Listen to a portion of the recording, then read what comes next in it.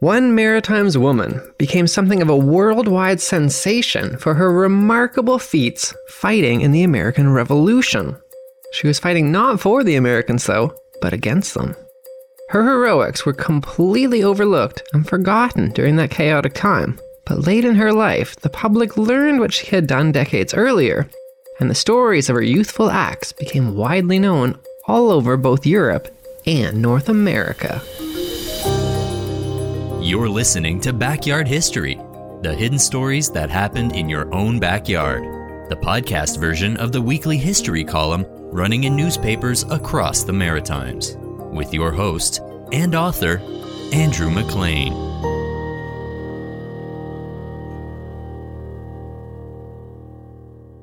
Elizabeth Beard first became widely known late in her life, not for her own youthful heroics fighting in the American Revolution, but because of her sons. When she became famous, she was an older woman living in poverty in Fredericton, New Brunswick. At the time, Britain and Canada were at war yet again with the United States for a second time in the War of 1812.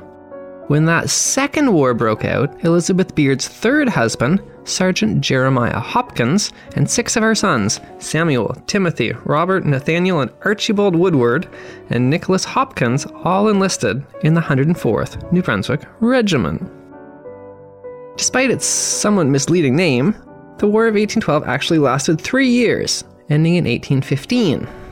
In the beginning of that war, her home province of New Brunswick was not invaded, but the Americans did invade Ontario. The 104th New Brunswick Regiment that her sons had enlisted in was sent to go and help defend Ontario. That regiment went on an epic and legendary march all the way from Fredericton to Kingston, Ontario, overland in winter with snowshoes. In the icy February cold, marching over some 1,100 kilometers, carrying their supplies with them on toboggans. Despite the extreme cold, the sickness, and the shortages of food and shelter, they managed the entire march without losing anyone. It was the longest ever march by a British regiment in the history at the time, and was called by British historian Charles Lucas one of the great feats of that war. The 104th Regiment fought in several battles against the Americans, but was later combined with other Canadians into a different regiment. It was later revived during the First World War when its commanding officer carried the sword belonging to the commander of the first version of the unit a century earlier. You can hear more about that in the Backyard History podcast episode called Fighting for Humanity's Rights. Glowing media profiles at that time lauded Elizabeth Beard as a strong wife and a tough mother. Reporters, however, seemed unaware that she herself had also fought the Americans decades earlier. By that time, Elizabeth was 51 years old. She had outlived her first 2 husbands. She had given birth to an astonishing 22 children, 4 girls and 18 boys. Sadly, though, because of the poor health care and the grinding poverty she lived in, 12 of her children had already died. Elizabeth herself was not doing well either at this point. Her eyesight was failing, and she was living in poverty on the outskirts of Fredericton. This was when her daughter Margaret penned a lengthy letter to Lord Palmerston, who was the British Minister of War in faraway England. Margaret recounted her mother's exploits in the American Revolution decades earlier and asked him to give her the same kind of a pension a British soldier received. Elizabeth had, after all, also fought in that war too. Lord Palmerston read Margaret's letter, and he was impressed. He mentioned Elizabeth Beard's exploits to the British press, and her story was widely published across Britain and Canada. And it was certainly quite a story. Elizabeth Beard's parents were British, but they had immigrated to Philadelphia. She had been born in Philadelphia in 1761. When the American Revolution broke out in 1776, Elizabeth Beard was Elizabeth Jasper, married to her first husband, Sergeant John Jasper. If you are doing some quick math in your head right now, you did hear that correctly. She was only 15 years old at this point. And yes, she was already married. Actually, she had been married for 2 years by that point. She had married a soldier, at the age of only 13 years old. Elizabeth and her husband were both aboard a brig named Stanley, escorting another ship named Roebuck. They were headed towards the West Indies. But these two British ships were ambushed by 3 French ships. The French, of course, were supporting the Americans in their revolution, and they began firing upon the ship that Elizabeth was aboard. According to the Royal Gazette newspaper in 1811, whose woman editor, named Anne Mott, went to great lengths to try and tell the public about Elizabeth's earlier actions long before she became famous. During this engagement, our heroine assisted in serving one of the guns and received a wound from a musket ball to her leg. Much later, in 1870, Fredericton MLA William Needham described that battle in a speech in the New Brunswick legislature. He was an outspoken supporter of women's rights at the time, and he was bringing up Elizabeth's heroics while presenting a bill he wrote to allow women the right to vote. In his speech, he said, "There was a woman who came out to this country on board of a man of war, and in the course of the passage the vessel engaged in action. Though there was plenty of gunpowder, there was a scarcity of wadding. When it was all used up, this woman took off her petticoat for them to use as wadding." Needham then contrasted Elizabeth Beard with the British nurse Florence Nightingale, who was quite popular at the time. "For the benefit of this country, she went to make the wound instead of covering it up." Despite William Needham's efforts to pass a bill allowing women the right to vote, his bill was defeated. It had 26 votes against it, with only 7 MLAs supporting it. It would take 49 more years before women got the vote in Canada. Immediately after Elizabeth Beard's victory in that sea battle, she accompanied some British sailors, landing on Cape May. The 2 ships were landing to allow the sailors to forage in the woods for food and fresh water. According to Margaret's letter, during the landing, 22 British sailors defected to the rebels, who were led by Captain Pinkett. They captured the rest of the British who had come ashore and were preparing to execute them. Scottish newspaper, the Edinburgh Evening Courant, who in 1817 described Elizabeth as a valiant Amazon, wrote, "By her means she enabled them to escape. On their way to join the army, the party was attacked by the enemy's light horse. She was fired at and wounded in the left arm. Undismayed, she took a loaded flintlock and shot the rebel." She then took this dead American sailor's horse. Evidently a savvy businesswoman as well, she would later sell the horse to a British officer. This story more or less lines up with the historical record, although there's a slight variation in the numbers of people involved and the spellings of their names. Both of these are actually pretty common in anything to do with the American Revolution, though.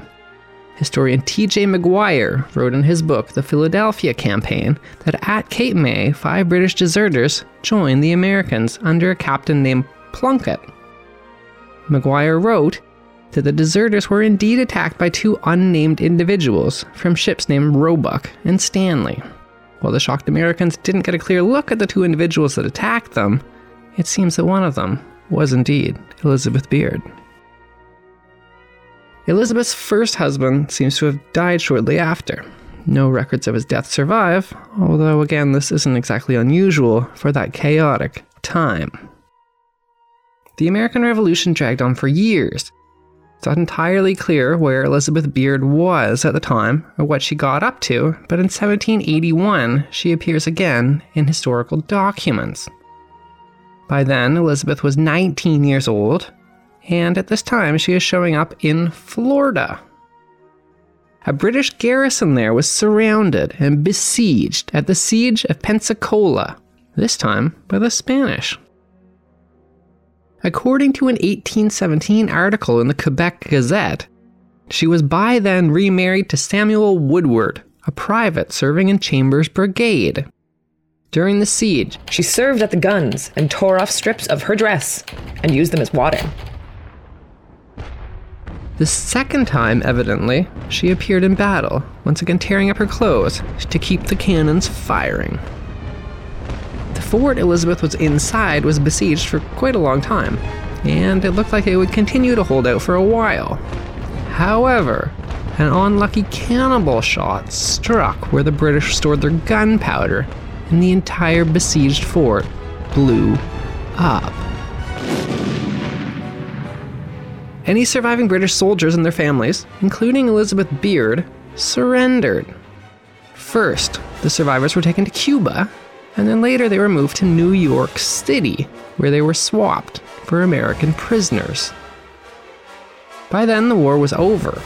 The peace agreement left the British temporarily holding on to New York City, but it would soon be handed over to the Americans.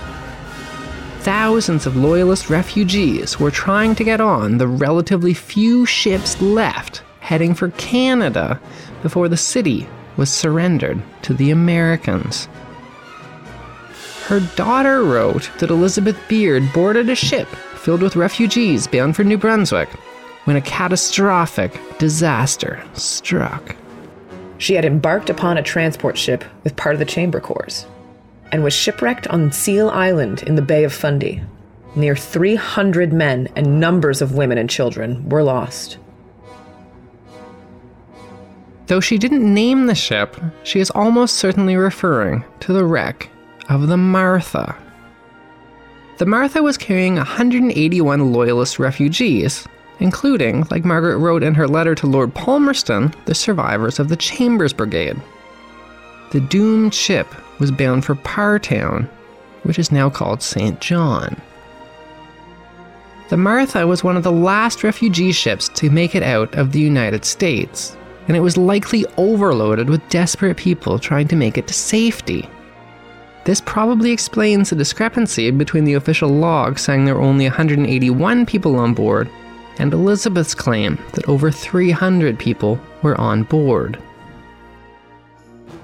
The Loyalist ships leaving New York City were easy targets for pirates as they sailed on the 2-week-long voyage to Canada.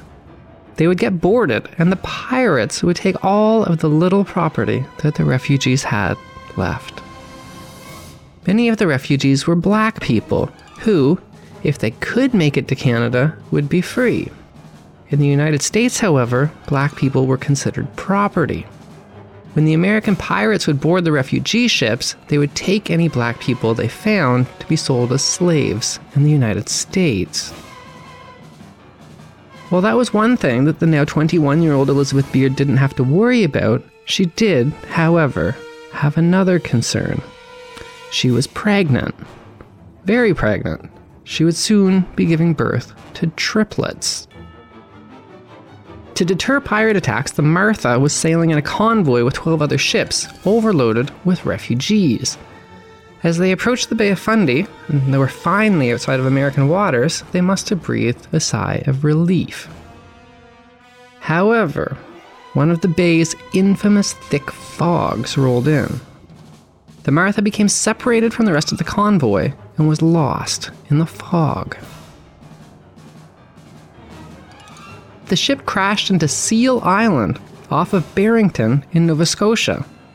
At least 113 of the refugees died in the shipwreck, and it remains to this day one of the worst nautical disasters in all of Canadian history. 68 exhausted survivors of the Martha managed to piece together bits of the remains of the ship, strapped together with rope, and floating aimlessly around in the icy waters, hoping that someone found them. The survivors on that raft included not only the heavily pregnant Elizabeth Beard, but a dog. All of the survivors would later mention how the presence of the dog brought them a great deal of hope in that very bleak time. For 2 days and for 2 nights, the survivors of the wreck of the Martha floated on that raft. Margaret wrote about her mother's ordeal. She suffered unparalleled distress. Being pregnant with a child in her arms, remained 3 days on the wreck. Nova Scotian fishermen happened to find the survivors, and they raced back and forth from the giant raft to the shore, delivering boatload after boatload of survivors to the safety of land. While being transported to land, Elizabeth went into labor. On a Nova Scotian beach, she delivered 3 healthy babies. 2 of those triplets were twins who later enlisted in the 104th Regiment. They both died fighting Americans in the War of 1812. Family legends say that Elizabeth reacted to learning the news of her 2 sons' death by delivering a speech urging people to enlist in the army and to take revenge on what she called the hated Yankees. After receiving the letter that her daughter Margaret wrote, Lord Palmerston agreed to pay Elizabeth a generous pension. It seemed that Fredericton residents already knew of her heroics long before she became world famous, though. The local Royal Gazette newspaper, which was then owned and edited by a woman named Anne Mott, had earlier published a lengthy profile on her. Anne Mott had written that Elizabeth Beard was a rare example of a damsel not in distress, suffering in captivity for want of a protector, but of one, through whose courage and consistency brave men themselves have been supported in danger and succored in distress. That was Backyard History with your host, Andrew McLean. Thanks for listening, and stay tuned for another hidden story that happened in your own backyard. Margaret Hopkins, voiced by Stephanie Tate. Produced by Jordan Lozier.